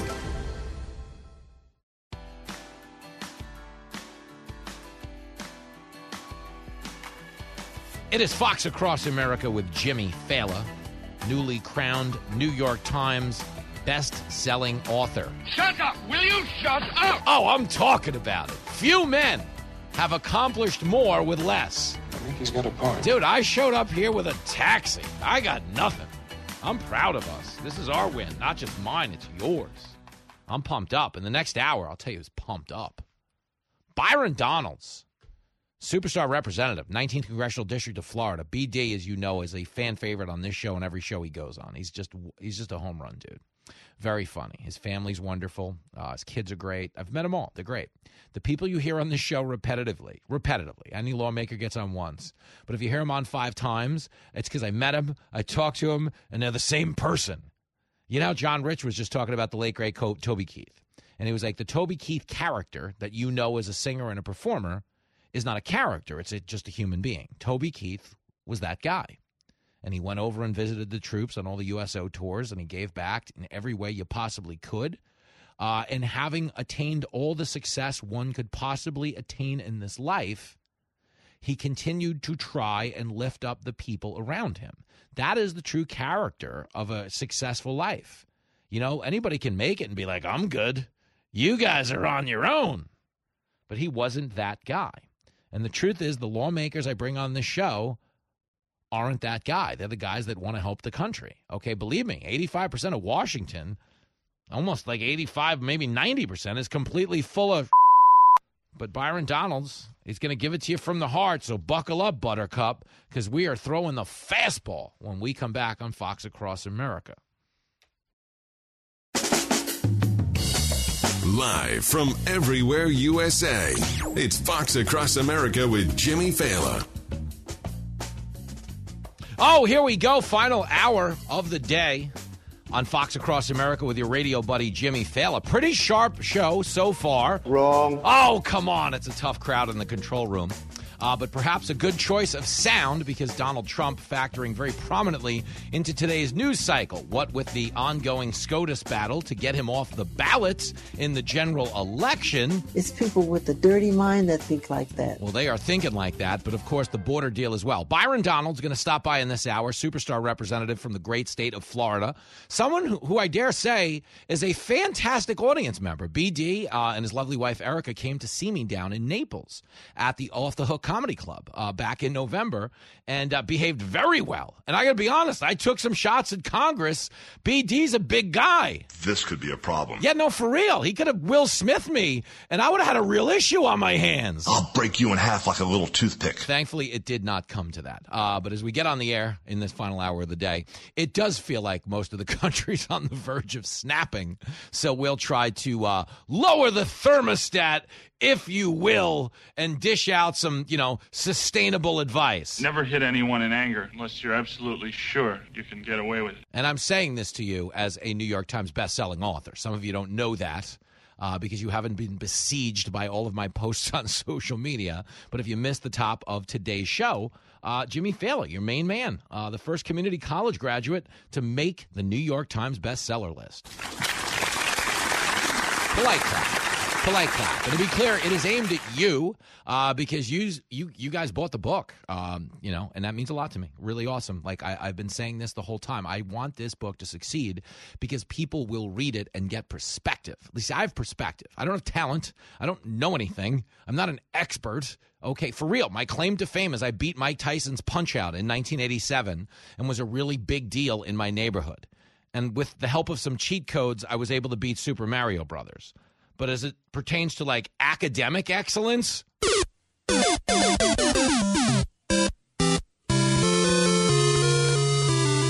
have no idea what I'm doing. But I'll talk to you on the radio. 888-788-9910. So we're talking about the border right now.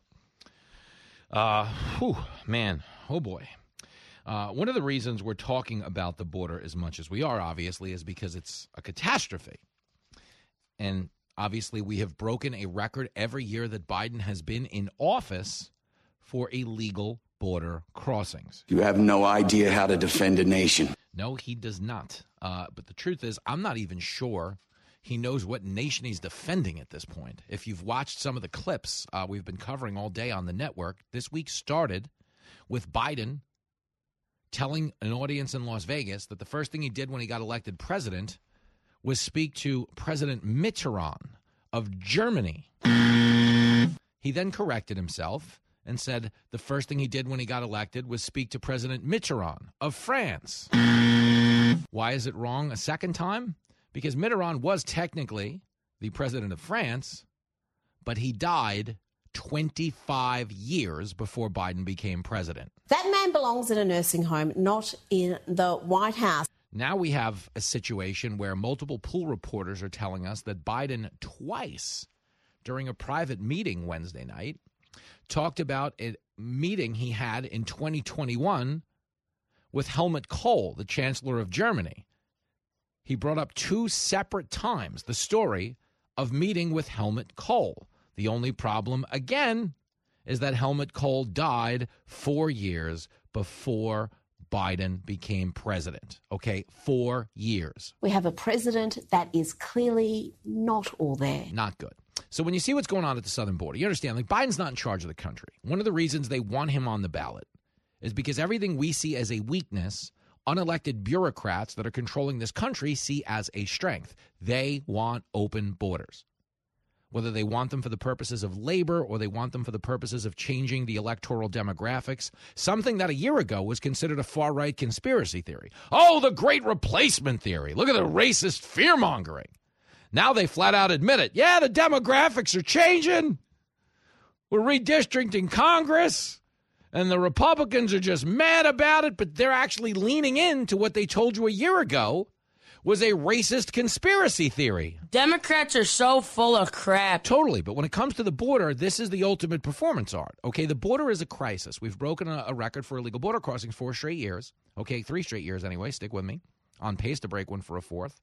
Because when Biden got into office, as you probably know, he rescinded Donald Trump's border policies. Ergo, the border went from something that was relatively secure to a college bar that doesn't check ID, at which point everybody who's not supposed to be there makes a run for it.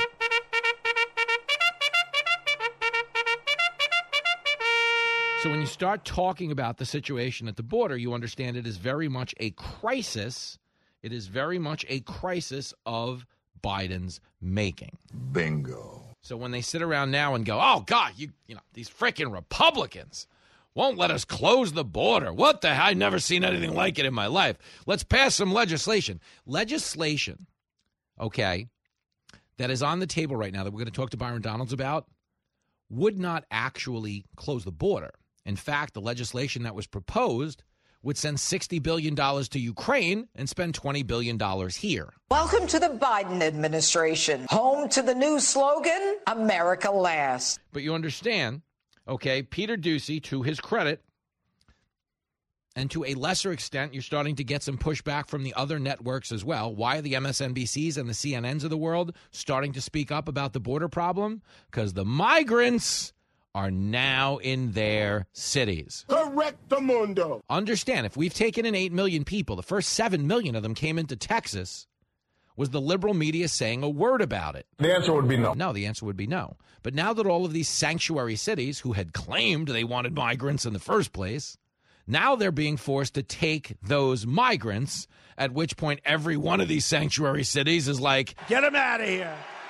Get them out. Oh, they're furious. Come on, we don't have room. We don't have the infrastructure for this. We need federal funding for this. Because you understand the political posturing behind the border was always a scam.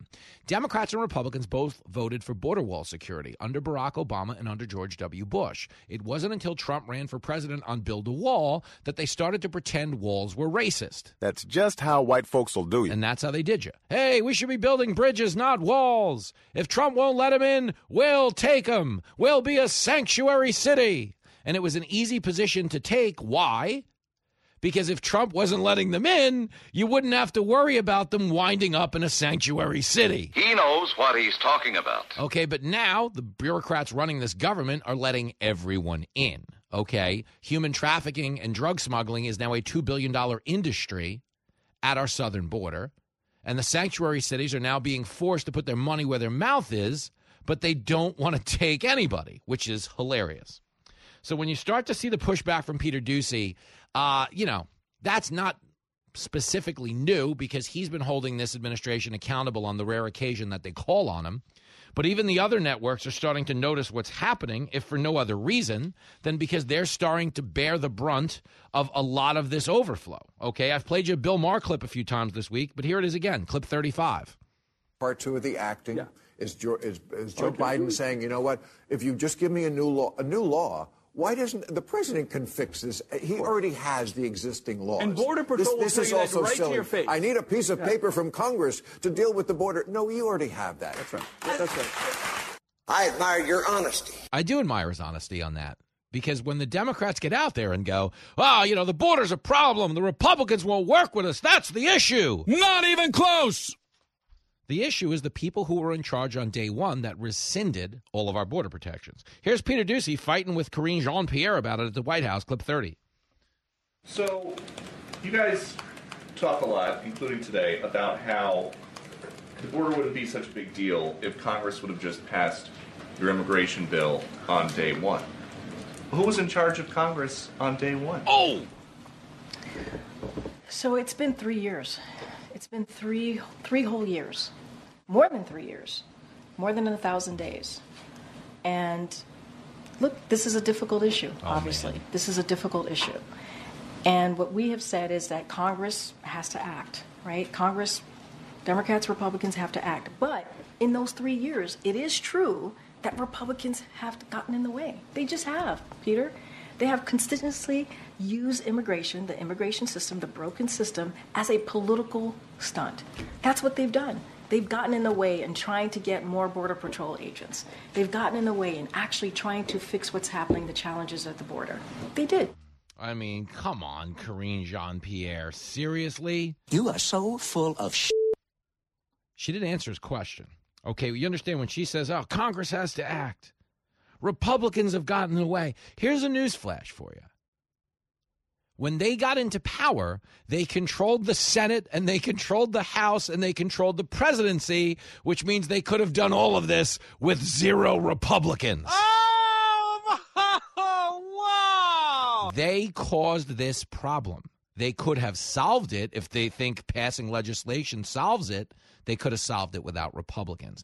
They literally let all of the sex trafficking and all the drug trafficking go on at the southern border because they wanted the migrants in the country, and they wanted to turn this into a wedge issue in the election. They can call Republicans racist now because somehow they're against all the migrants, and they can claim that it's only a problem because the Republicans wouldn't help us. But they're literally insulting your intelligence because they rescinded the policies. You understand, Trump's last year in office, 400,000 people were encountered at the southern border. The next year, it was 1,000,007. The year after that, it was 2,000,003. The year after that, it was 2,000,004. We're now on pace for 2,000,003. Biden is such a disaster. Okay, somewhere between 2 million and 3 million people will cross the southern border this year. You understand, because of policies that they put into place. So when she says, the Republicans have gotten in the way, she had the vote. She didn't need the Republicans. So the old Saul Alinsky rules for radicals, accuse your opponent of what you're doing. Okay, that's what they're doing. Okay, they're saying, the Republicans, this is a political stunt. First of all, do you understand? The Republicans didn't need to do anything. The border policies that were in place had reduced illegal border crossings by 80%. The Republicans didn't want any action taken on the southern border. They were fine with what Trump left in place. The Democrats got in, rescinded the policies, opened up the floodgates, and now they want a political win for putting out a fire that they started. He's a lousy dad, but he's right. And believe me, this isn't a Fox News point. You heard Bill Maher say it on HBO, but here's Chris Murphy talking about it on MSNBC, clip 31. Well, I mean, Chris, that's been a failed play for 20 years. So You are right that has been the Democratic strategy for 30 years, maybe. And it has failed to deliver for the people we care about most, the undocumented Americans that are in this country. This is also not 2013 any longer when we ran that play last. Back then, there were a couple hundred people showing up every day applying for asylum. Today, on some days, there are 8,000. And the reality is that the bulk of this country does not think that that's right or sustainable and wants us to change the reality at the border. But understand this, okay? When you start to hear things like, KJP saying, broken immigration system. We got to fix the broken immigration system. That's the problem. It's nothing more than white noise coming from the White House. And why do I say that? Because you can tell me the broken immigration system is an issue in the sense that we process at different speeds and the people coming here legally. But understand, that's been an issue for 40 years. The reason they're coming in the numbers they're coming in right now under this administration is because we're letting them in. That's why they're coming. They're not coming because of the immigration system, because the immigration is something that you partake in the system if you come here legally. I think he's got a point. Okay, the broken immigration system affects the people coming here legally. But what the Biden administration is doing by letting in another 8 to 10 million people is it's clogging the broken system that much more. And it's making the people who came here legally wait that much longer.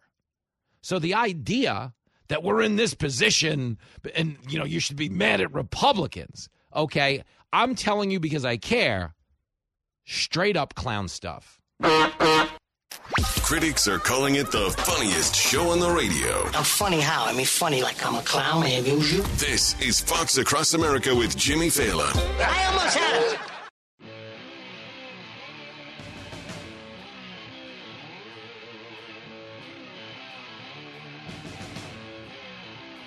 There it is, Fox Across America with your radio buddy Jimmy Fallon, moments away from talking to Florida Congressman Byron Donalds. Not happy about the border. I'm as mad as hell, and I'm not going to take this anymore.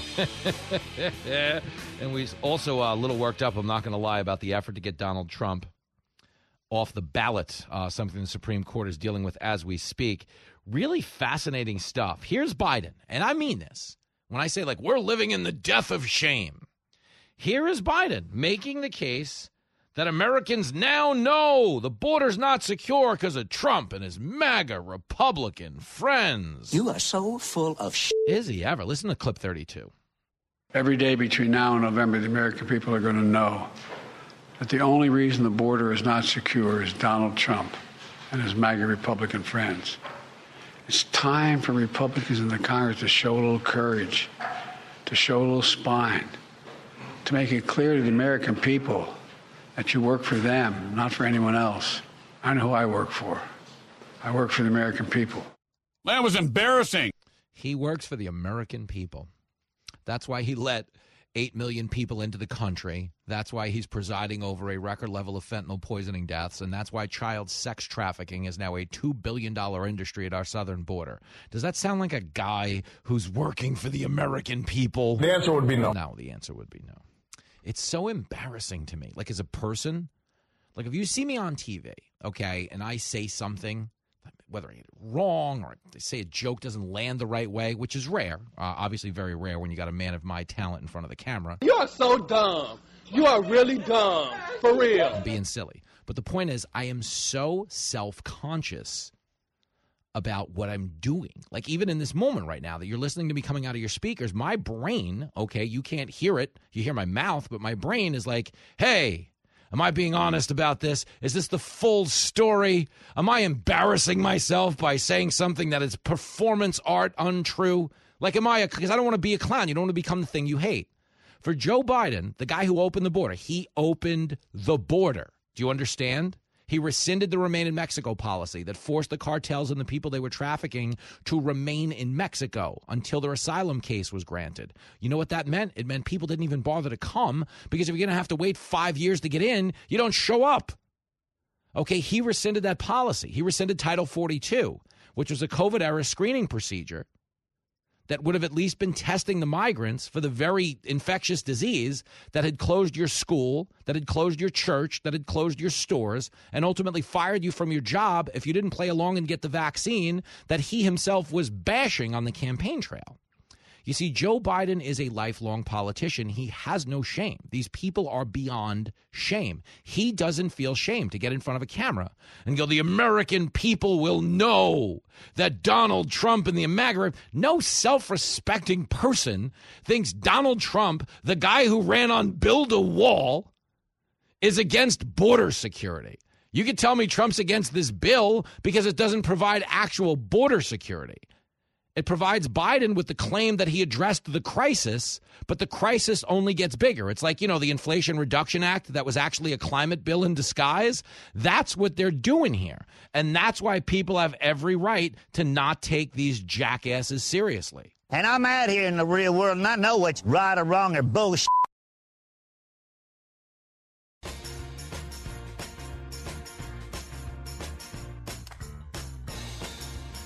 Reality with a bit of insanity. It's Fox Across America with Jimmy Fallon. Oh, you bet it is. And we are fired up to talk to this next guest, a superstar representative from the great state of Florida. Fan favorite on this show, the lovely and talented. The team nobody wants to play, Representative Byron Donalds back in the program. Hey, man.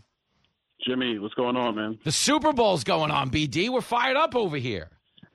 Yeah, I know. It's going to be a big game, but, Patrick Mahomes, that's all I got to say. Damn, listen, I keep going back and forth on this because obviously he's the best talent on the field, head and shoulders above everybody else out there.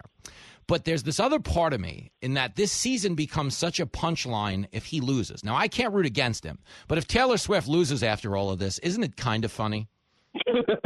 Taylor Swift. Man, listen, first of all, why is everybody so distracted with her? I know. Like, she's, obviously pop star, no denying that, but, who cares? She's not on the field. I don't care.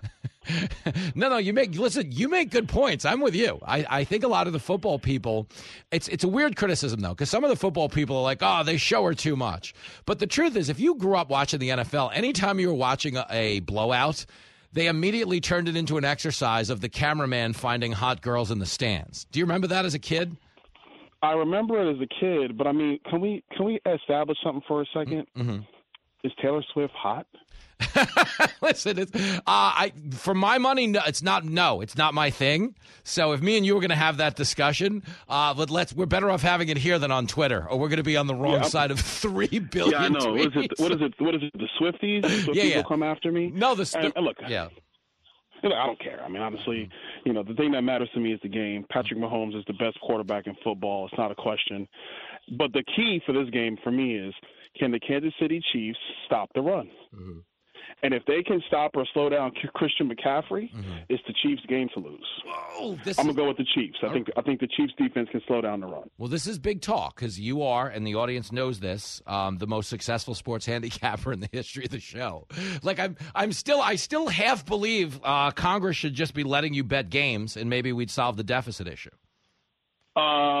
Yeah, we would actually work out. We'd make some money. Maybe a little better than what we're doing. So did anyone take this border bill seriously when it came your way? In the House? Yeah. No. I mean, some of the Democrats did, but that's just politics. But all it took was reading about 10 pages of this thing. Once you got past all the money we were going to give to Ukraine and basically Hamas to the Palestinian people. Yep. And once you got past that and you saw what the actual measures were, and look, 5,000 people a day, Jimmy's at 1.8 million people a year. Yeah. That's step one. Step two is even the emergency procedures, they would only let them use them for about 200 days a year. Yeah. And then the third thing, Jimmy, was the emergency procedures to secure the border. They would expire in 3 years under this bill. So if it's such good procedures to secure the border, why does it expire? Yep. Like, it's stuff like that. So once you read it, you're like, no, this is stupid. This is a dumb deal. I'm not supporting it. Yep. The thing I was most happy about is that Senate Republicans stood up to Mitch McConnell and told him no. Yeah, and that was a great thing. That was a win because he was initially posturing like he wanted people to support this, right? Oh, yeah, no, McConnell wanted this bill because McConnell wants Ukraine funding. Yeah. So that's why McConnell wanted this bill. And so he wanted it because it would be his way to get Ukraine money across, which is what he wants. Yeah. But the reality is the bill is terrible. There's no way Republicans should have supported it. And I'm glad that we did not. No, what's fascinating about it, we're talking to Representative Byron Donalds from the 19th Congressional District of Florida. What's fascinating about it is they're basically on the Democratic side of the aisle trying to get credit for putting out a fire they started. Okay, we only have the border problem because they rescinded Trump policies.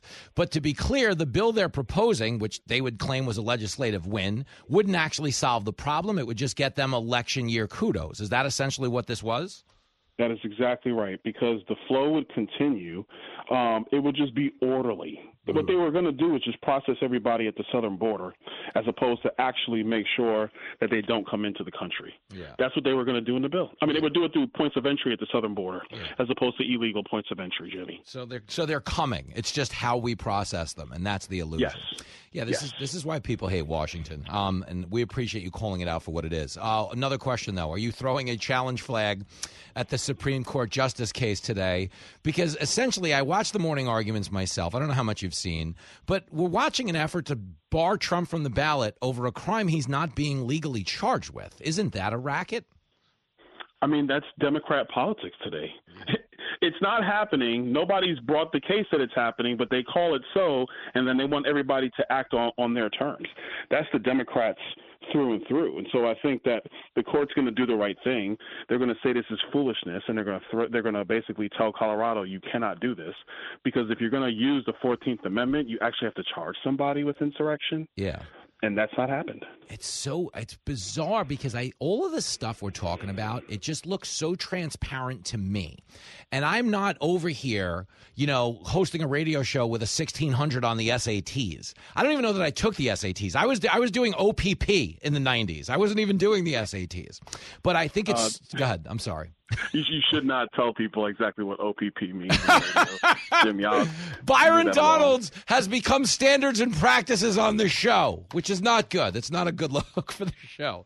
But the point is, okay, if it's that obvious to me, I know the rest of the country sees it. And it's the other thing I wanted to bring up is like we're basically in the first week of February, and there's a desperation within the Democratic Party, I think, when it comes specifically to black voters and Latino voters. And I think we're already seeing the rhetoric ratchet up against Republicans all being a bunch of racists. Like, do you see, as a black member of Congress yourself, the fact that their grip, maybe their monopoly on the black vote is starting to slip? Oh, yeah, it's a real problem. It is slipping. And the reason why is because their policies, especially with respect to illegal immigration, is hurting a lot of black people in urban areas. You know, when kids get kicked out of a school because it's too cold outside, well, you know whose kids are getting kicked out of a school in inner city New York? Black people, Hispanic people. When rec centers are being closed because they need shelters for migrants, who's getting kicked out of those shelters, out of those rec centers? Mostly black kids, mostly Hispanic kids, poor white kids. That's who's getting kicked out of there, Jimmy. And so this is coming to the fore. Everybody's seen the MSNBC clip where they're trying to compare how people's money was flowing when Trump was president versus Biden was president. And what those brothers said in that clip is real. It is being felt all through the country. When I talk to people who are, on the Democrat side of the aisle, they tell me the same thing. They're like, man, we're hemorrhaging black men. It's a real problem. And so this is going to continue, but it's not because of anything except that Joe Biden's a terrible president. He's bad at this. Now, as a Republican, our job is to actually demonstrate what our agenda is, how that is beneficial for black Americans, Hispanic Americans, white Americans, etc. And that's why they should be voting for us. And if we do that, we're going to do just fine in November. No, I think that's amazing. And I love that you saw that MSNBC clip, because can we agree they did not set up a shoot in the barbershop looking for the reaction they got? Listen, the barbershop will tell you, Jimmy. That's where a lot of stuff goes down in the community. Oh, I'm aware. I was just at Floyd's in L.A. I got a nice touch-up for my TV show this weekend. And did you get the Kelsey? Did you get the Kelsey, Jimmy? Is that what they're calling it now? I did not. I got the Jimmy, which I don't know what you consider this, but it works, BD. It works. Last question then. So do you guys throw down? Are you having a Super Bowl party? No, I'm not having a Super Bowl party, Jimmy. I'm working on behalf of the American people. It's a Sunday night. That was the most political answer you've ever given in the history of this show. One, right? Good for you. So what does that mean? No. I'm just going to hang out at home, watch the game with my family, probably a couple friends. That's all we do. That's all I do. And the one thing I would just tell you, everyone listening should know this. The rule has to be, if you go to somebody's Super Bowl party, shut up when the commercials come on, because you want to hear them, and you want to watch the game. Like, the Super Bowl is a spectacle, but at the end of the day, like, I want to watch the game, so I need to keep all the parade floats out of the living room. 100%.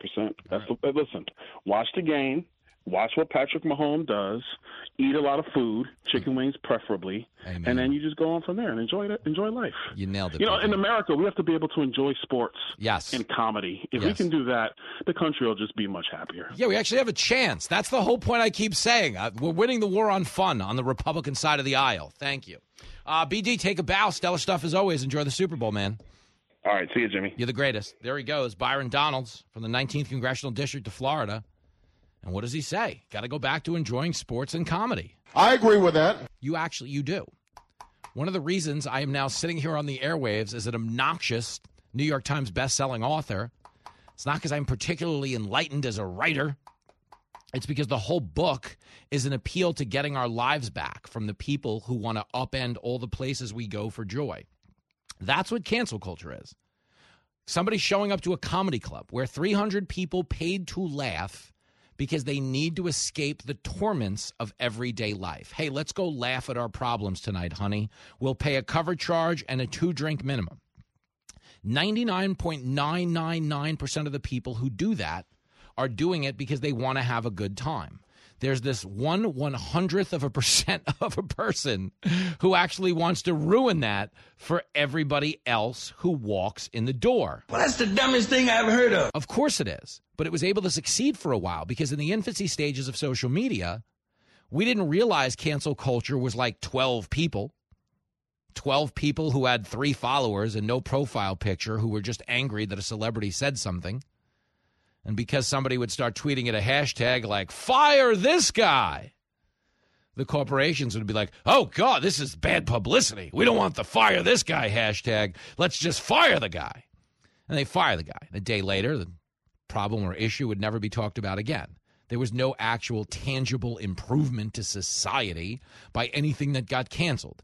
When they whacked Aunt Jemima in the name of some type of equality, all they did was screw a black family out of 130 years worth of royalty checks. Okay?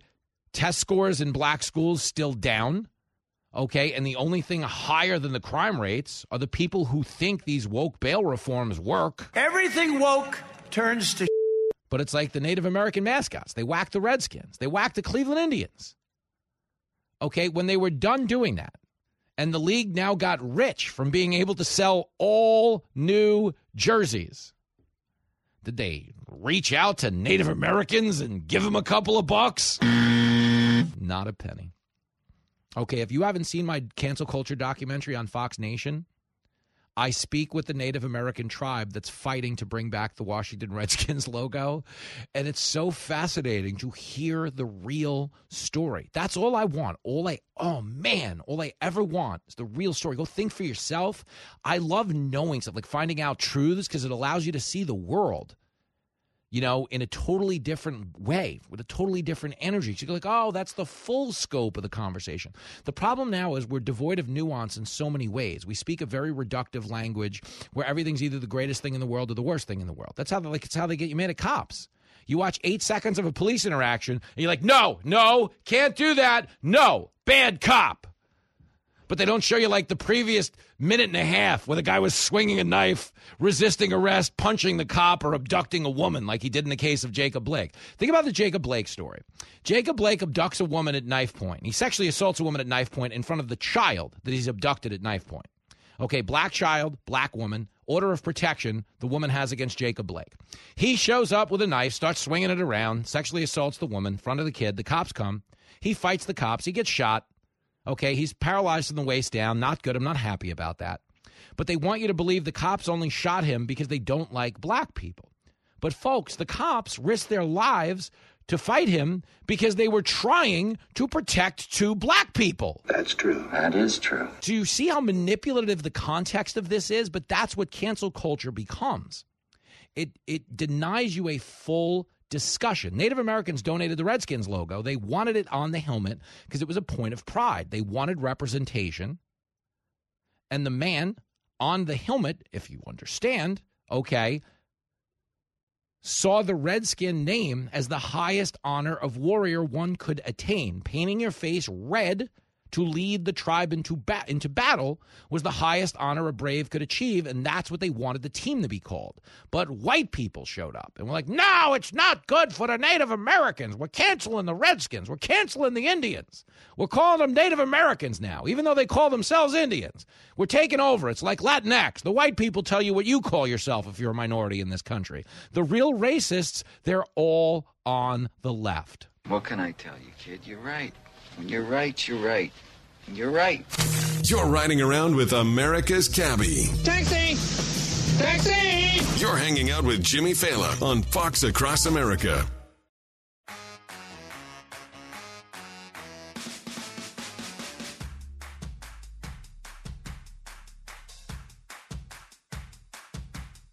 There it is, Fox Across America with Jimmy Fallon. We are in the bottom of the 9th with your radio buddy. But let's talk about it, because this matters. We have just confirmed for the American people that the human highlight reel, Kennedy, will be making her debut on Fox News Saturday night this weekend. Kennedy, of course, the woman who gave me my start in radio and television, which ultimately became radio, somebody I wanted on the first episode of the show. We had some logistical issues. You might even hear them discussed Saturday night, but it is a big deal. It is a huge deal for me to have her on the show. Michelle Tafoya is going to be there, talking about the Super Bowl, longtime NFL sideline reporter, comedian Gina Brione, Brett Azar, who plays the Iron Sheik on Young Rock. He'll be there as well.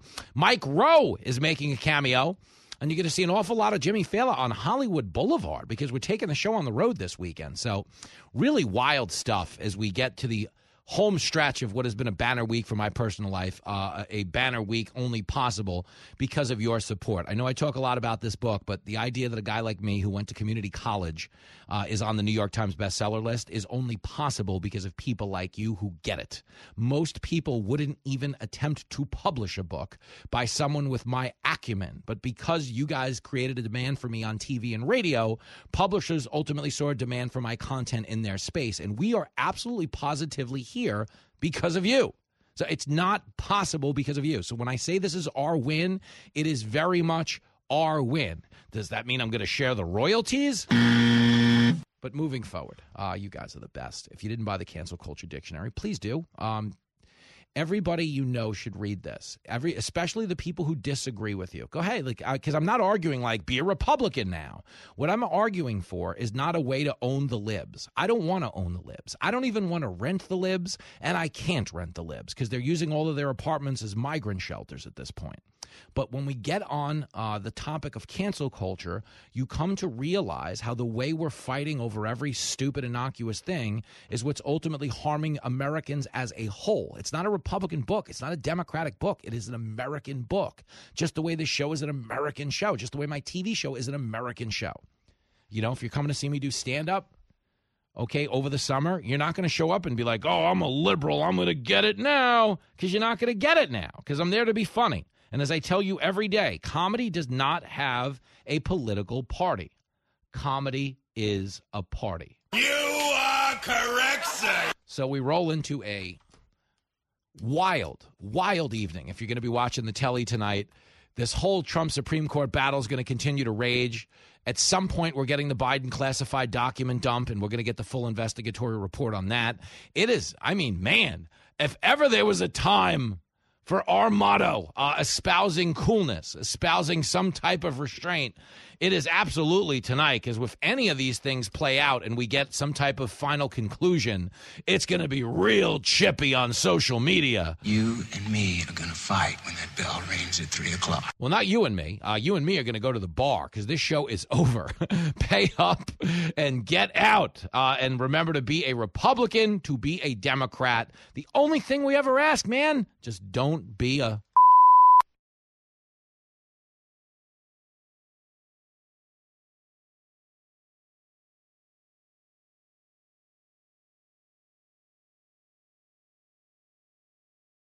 Kudlow on Fox Business is now on the go for podcast fans. Get key interviews with the biggest business newsmakers of the day. The Kudlow podcast will be available on the go after the show every weekday at foxbusinesspodcasts.com or wherever you download your favorite podcasts. Listen to the show ad-free on Fox News Podcast Plus, on Apple Podcast, Amazon Music with your Prime membership, or subscribe wherever you get your podcasts.